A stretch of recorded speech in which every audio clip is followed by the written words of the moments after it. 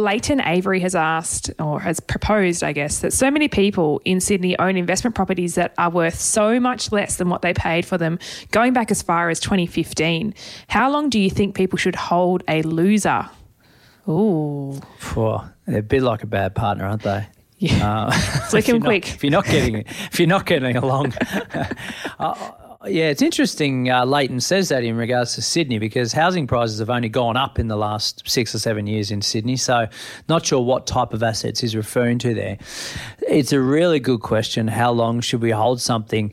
And it's a combination of ego. I don't want to admit that I bought a crap property, and also what is this property doing for us? So I think two things.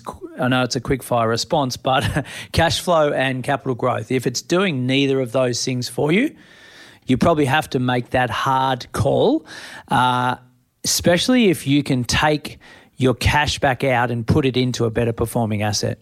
I reckon at a guess, particularly knowing the Melbourne market as well, if it was 2015 purchases, they were sold the dream in the off-the-plan apartment space. There's certain developers, and this is actually probably some insight for anyone who is looking at off-the-plan, particularly in inner city living.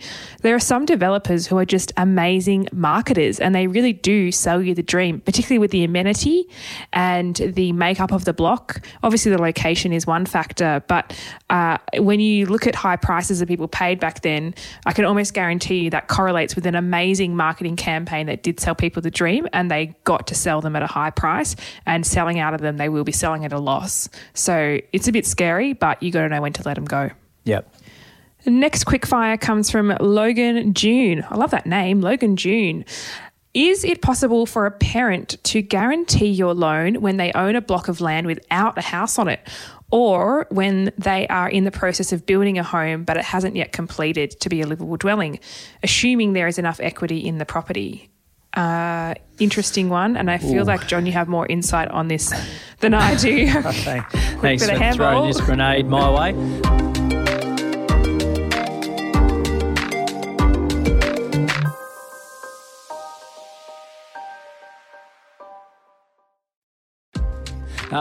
Look, essentially, Logan, if there's equity, you're right, it is able to be used as a guarantee.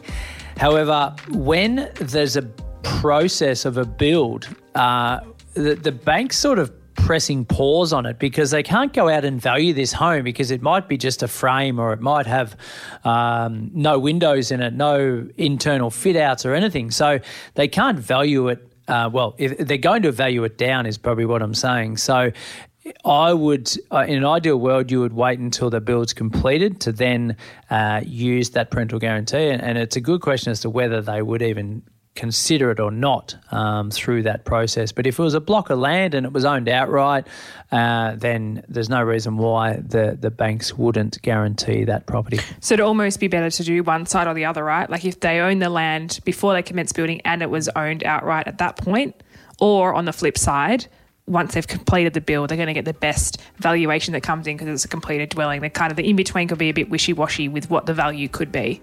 Yeah, because we just don't know what that builds up to. Like playing devil's advocate, the builder could go broke and there's half a house sitting there for the next 2 years sort of thing. So, yeah, there's a bit of uncertainty there. But it all comes back to LVR and what loan is against the value of that particular property.